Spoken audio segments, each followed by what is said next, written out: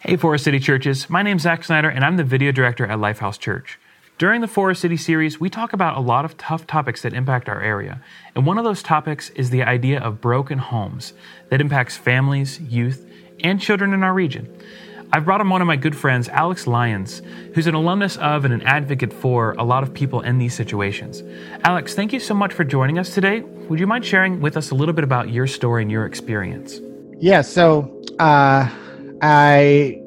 growing up, I never knew my dad, and I lived with my mom until I was 8. My mom had a lot of abusive boyfriends, of one who thrust me into foster care. I was in my first foster home for a short amount of time, where I met a 65-year-old Presbyterian choir director. And when I think of maternal love to this day, 30 years later, I think of that woman. I was not with her but a short amount of time, but I think of her having a tremendous impact. But unfortunately, because of tension between my biological mom and that foster mom, I was then put in care of another family, a 24 and 26-year-old couple who are newly married. And so that did not end well either. And by then I was almost in junior high. For the remainder of my time, I spent in a couple different group homes, one of which was a Lutheran group home. When my grandmother died, my mom stopped visiting me, and I was kind of truly at a lone portion in my life. That was kind of the lowest of the low, if you will.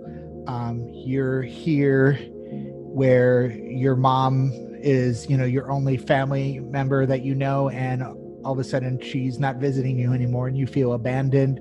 You feel that nobody really cares. Who cares about anything, really? Good morning, everyone. Pastor Allen. We're in a series called For Our City, and today's topic is to show mercy, and we're really directing it toward broken homes, broken families, adoption, foster care, etc., etc. I want to start with a question. Do we see people as problems? Do you see kids from broken homes as problems? Do you see their parents as problems? Do you see the drug addict as problems? Do we see people as problems? Another question you can ask yourself is, do people see you as a problem? There's brokenness all around us. And the question is, could the solution be, or possibly be, you and me? And I believe that's the message God has for us. Now, we've been focusing around a story or sermon in the Bible called the Sermon on the Mount, and Matthew records it for us. I'll tell you a little bit about Matthew. Matthew was a Jew living in Jesus' day, but his profession was tax collector.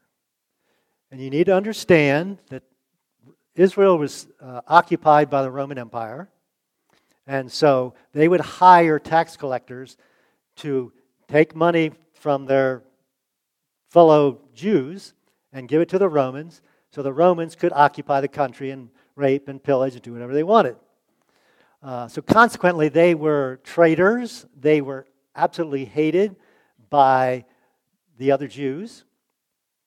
And they weren't allowed in the synagogue. They couldn't practice their religion. And so they were outcasts. In that situation, Jesus comes along and accepts Matthew. He invites him to come and follow him, be one of his disciples. Again, no Jewish religious leader had had anything to do with Matthew. But Matthew saw something different in Jesus. Jesus saw what we want to call the invisible people. Those of us that are church people, there are invisible people also to us. So before the Sermon on the Mount, Matthew records what's going on in Galilee with Jesus. This is in chapter 4. Jesus traveled throughout the region of Galilee, his home area, teaching in the synagogues and announcing good news about the kingdom. He was talking about a spiritual kingdom. People were hoping he was talking about a physical kingdom. They wanted to get rid of the Romans, natural, and that anybody would have wanted that. And he healed every kind of disease and illness. So he was dealing with the untouchables, the people that weren't acceptable in society. They were ostracized.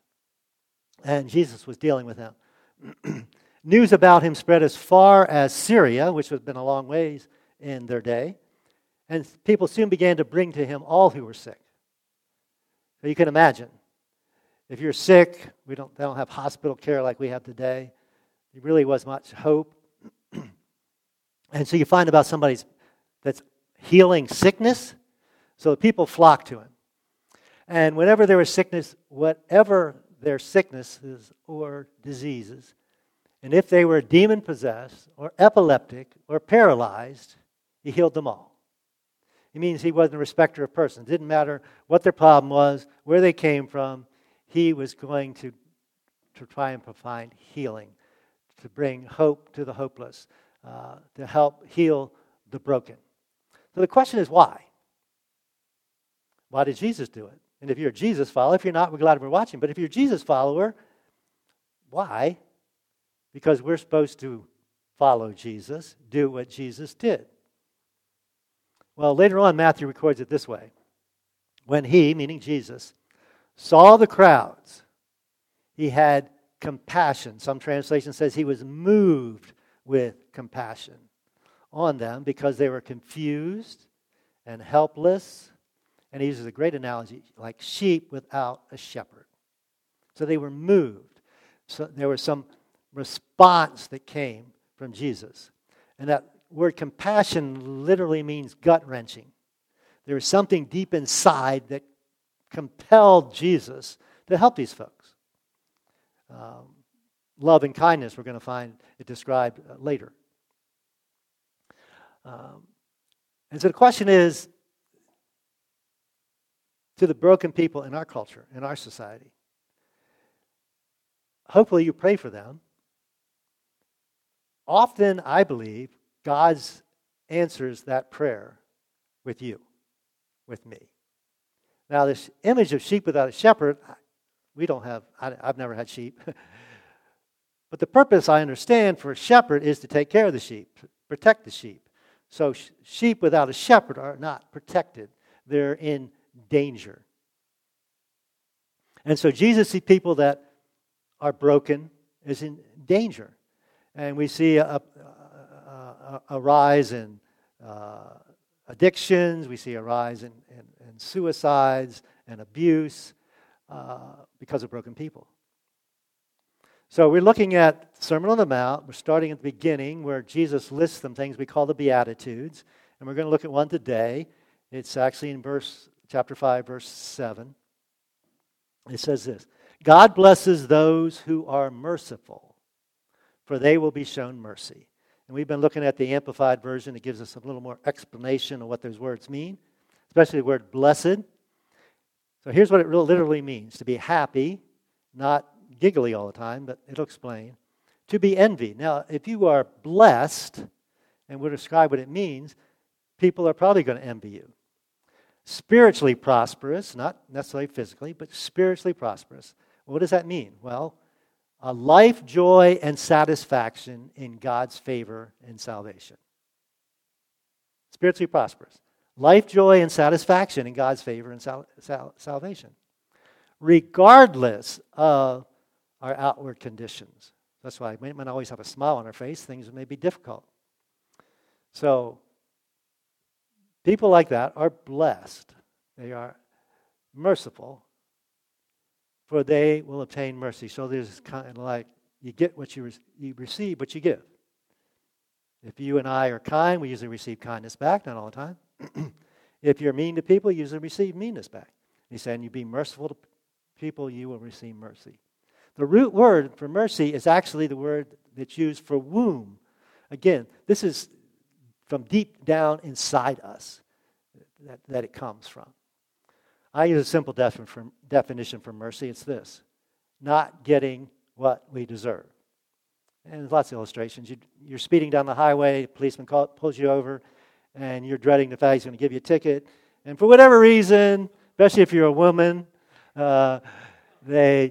pretty woman anyway. I don't know. I'm not. My wife doesn't get tickets, but anyway, that's all I know. And she does speed. Oh, she's watching this, but anyway, you don't get they're merciful. He doesn't give you a ticket, or the judge doesn't, give you a fine when you go to court. You don't get what you deserve. We got some young people here, children in here. Your parents say, if you do this, this is going to happen. Well, you break the rule, but they don't punish you, take that away from you, or whatever it might be. They showed you mercy. So I think we all understand the concept. It's not getting what you deserve, not getting something bad that you deserve. Maybe that's better. So let's focus on mercy a little bit. We need to be moved by mercy, like Jesus was moved by compassion. Be moved by mercy. So I want to ask myself, well, what hinders me? What hinders us from being merciful? Seems like a good thing to be. Came up with a couple reasons. One, life beats us up, doesn't it? Life is tough. Sometimes we're just trying to keep our head above water. Now, I don't have the energy, I don't have the time, I don't have the resources to be merciful to other people. I'm just barely hanging on. Another reason I thought of, it's kind of strange, but we all love to receive mercy, right? I don't want to get the speeding ticket. I don't want to pay for the ticket. But when it comes to other people, if I'm sitting in court and the judge lets that guy off, I'm thinking, that's not fair. He deserves to pay that fine. So it's something in us that wants it for ourselves, but we don't want it for other people. We want justice for them. We want fairness for them. And ultimately, bottom line, it's impossible for you and I to be truly merciful because we are all sinners, meaning we are all self-centered and selfish. And to be merciful is to be giving. And so I want to read a couple of verses where Paul just explains how our relationship with God is dependent upon His mercy. This is in Titus chapter 3. But when God, our Savior, revealed His kindness and love, there's two terms. How did He do that? By sending Jesus. He saved us, or provided salvation, called a Savior, not because of the righteous things we have done. So it has nothing to do with how the good things you do. Now, you've done lots of good things. That has no effect on your broken relationship with God. But what does? Well, because of His mercy. We don't deserve to be forgiven by God. We don't deserve to have a relationship with God. But because of His kindness and love, He provided through mercy that we can. He washed away our sins. We have baptism. We just had baptism service recently. That's symbolic of our sins being washed away when we have faith in Jesus. And He gives us a new birth, described as being born again. You get a new start. You got a new life. New life through the Holy Spirit. The praise team sings a song I really like, and one line in it is, I like all their songs, okay? But one song I like that has a line in it, mercy triumphs over judgment. The judgment for all of us is what? Condemnation, separation from God, eternity separated from God. But mercy, if we receive God's mercy, triumphs over that. And we are not judged. Jesus was judged on our behalf. He goes on. He, Jesus, or God, generously poured out the Spirit upon us through Jesus Christ our Savior because of His grace. Now I have a parallel definition for grace. Mercy is not getting what we deserve. Grace is getting what we don't deserve. All right, this is on the negative side. This is on the positive side. So do we deserve for God to provide His Holy Spirit to empower us? Do we provide purpose and meaning for life? To provide eternity with Him in heaven? No, we don't deserve that. That's all grace. So He made us right in His sight by grace, and He gave us confidence that we will inherit eternal life.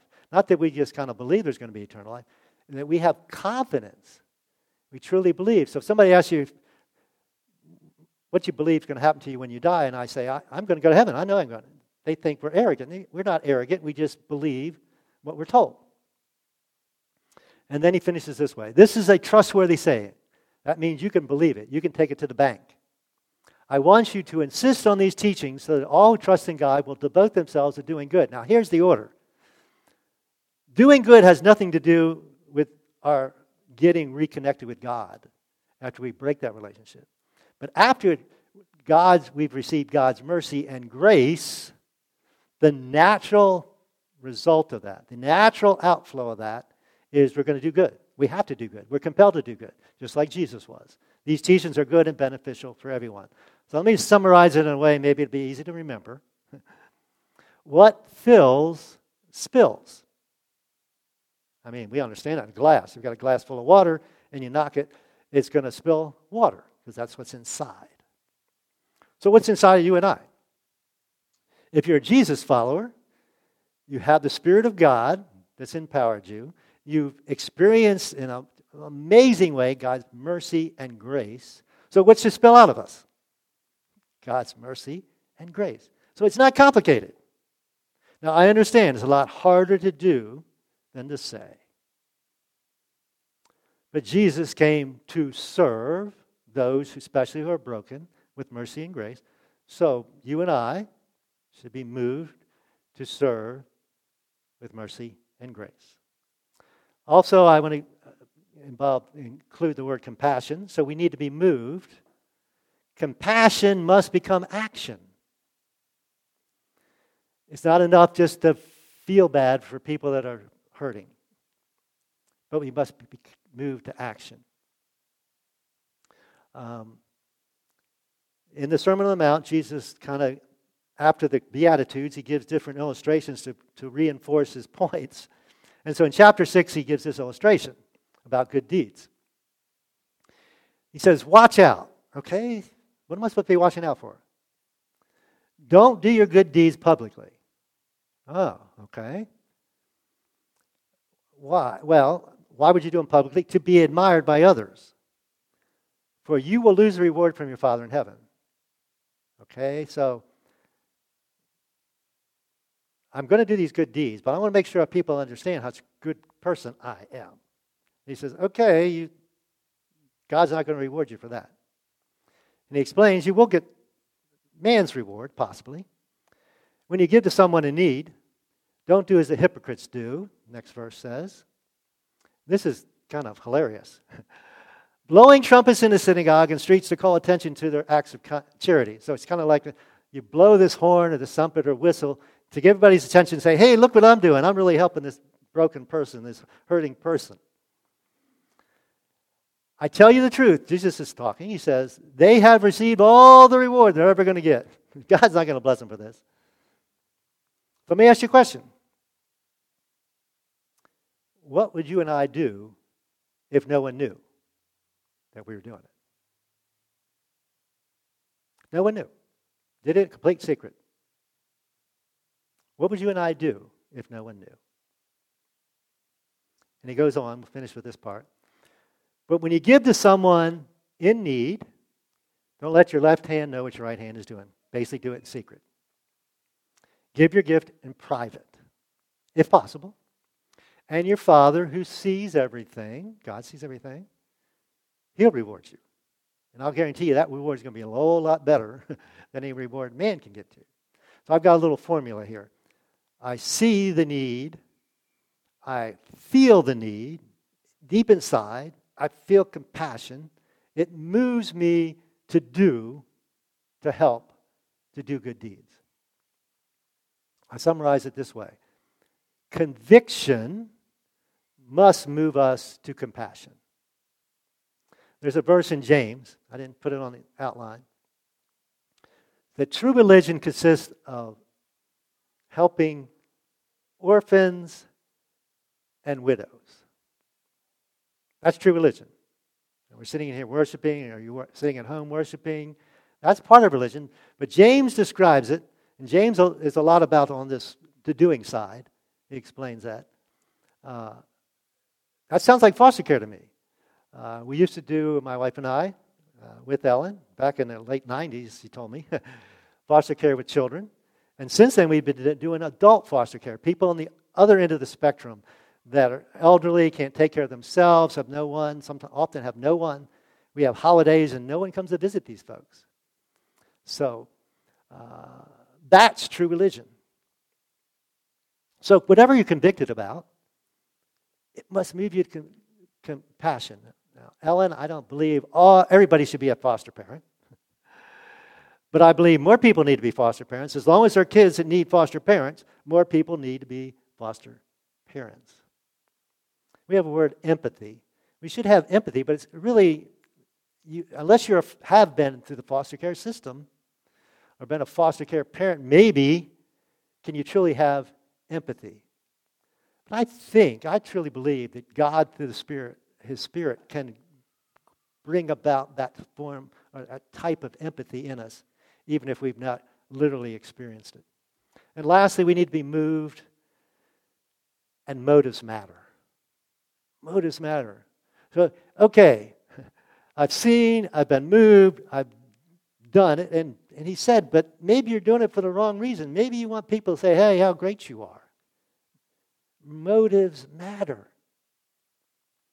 So mercy is ultimately selfless service.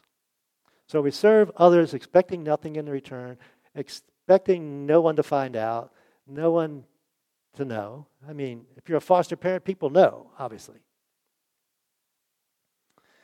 There's a lot of trauma in these homes. Alex mentioned it in his testimony. We're going to get back to his testimony as we finish up this morning. But I came across this statement, and I really like it. I have to ask Ellen if she agrees with me. Mercy triumphs over trauma. There is healing. These folks can, and we're going to see it in Alex's story, they can become whole, productive adults through the mercy and kindness and love of folks. So mercy can triumph over trauma. So let's go back to and have Alex tell us some more of his story. Alex, I can't imagine what that must have felt like, losing your grandmother, your mother not coming around anymore, and you feeling completely alone in the foster care system. So tell us, what happened next? What was the turning point that followed after that season? When my mom stopped visiting me after my grandma died, one of the group home staff members gave me a gold Good News Bible. This is really the only possession that I have from being a kid. I started to read about how Jesus was the father to the fatherless, how he put the broken in family, how he grafted us in. And, you know, when you have staff members and caseworkers and foster parents and now family members that come in and you're out of your life like a revolving door, and somebody says, no, I'm never going to leave you or forsake you. I'm always going to be with you. That really struck a chord in me. That really made me feel like I was chosen, I was cared for, and that I was somebody that God did have a plan for, and that God did care. I always had that in the back of my mind, but it wasn't until I walked into that church and felt the vibrancy of people being excited about Jesus and seeing peers my own age worship Jesus that it really was a personal thing, you know. So skip ahead to the present. You've got 3 kids, you're married, so you've got a family of your own. You're in full-time vocational ministry. What made you decide to advocate for your brothers and sisters in the foster care system? To me, I advocate because I want people to know that, you know, we aren't a bunch of stats and statistics, you know, that we're not all crazy, but we do have trauma that we need to work through, and we need safe people to help us work through that trauma. But simultaneously, my identity is not who I was as a foster child, but who I am in Christ. And lastly, just to emulate our foster child named Jesus. The church isn't for the healthy, the church is for the sick. And so if there are children who need help, who need to be shown how to be healthy, what more than the many moms and many dads of the church? But just know that all love takes risk, be it your own child, be it a child that you meet and you disciple in your children's ministry or your youth group every week, or be it a kid that you choose to be a big brother or big sister through. See, to me, Zach, in my mind, this is the way that God marked out. He knew that what the devil meant for bad, he turned into good, that I couldn't see my life any other way, and that if I did not endure what I endured, that I don't think I would be able to be the man that I am today. But I am the man that I am today because of a great God that we serve, and because of great mothers and fathers who came alongside me for a short amount of time or for longs around the time along my journey, man. Okay, very powerful testimony.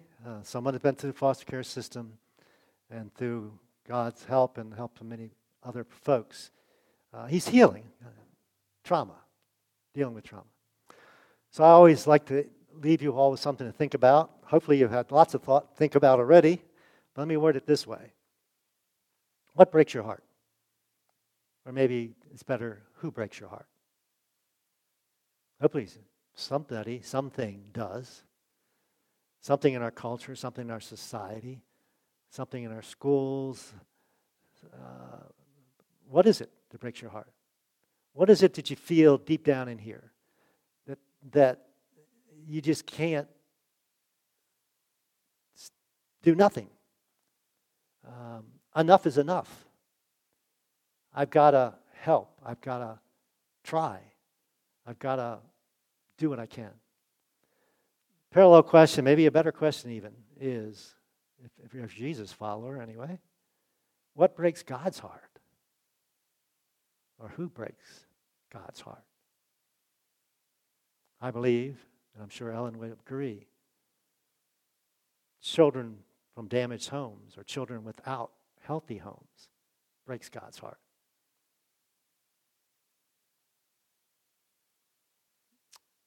Adults getting in their last years of their life that we take care of, that have no one, and often are losing their faculties.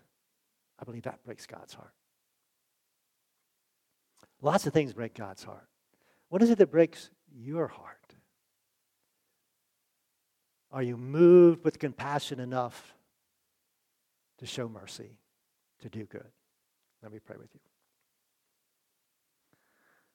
Thank you, God. I thank you for the fact that there are people that care about children from broken homes and broken families and foster adults. And in our society, there is structure to provide help, but it takes people. And God, for those of us who are Jesus followers, our hearts should be broken. Not all about the same thing. I don't think foster care necessarily has to break everybody's heart. But something does. Something should. So are we moved? Are we following our Jesus? Are we touching the untouchables? Are we seeing the invisible people, the people that fall through the cracks? And God, I thank you for Alex's testimony that even though through the trauma you can redeem a life, you can bring a person to where they can be a productive part of a society. But it all starts with our relationship with you, God. And so if someone's watching or someone's here that has never accepted that gift, received your mercy, received your grace, we pray today would be the day. They'd understand that they're separated from you. They're dead in their sins. They have nothing to look forward to, especially after death. So God, help them to believe. We know that you're calling them, you're drawing them. They wouldn't be watching otherwise or wouldn't be here. So we pray they would just say yes. That's all it takes. Yes, God, I believe. I ask you to forgive me. I believe your son Jesus died and rose from the dead to forgive me for my sins. Thank you, Jesus. And we pray all these things in Jesus' name. Amen.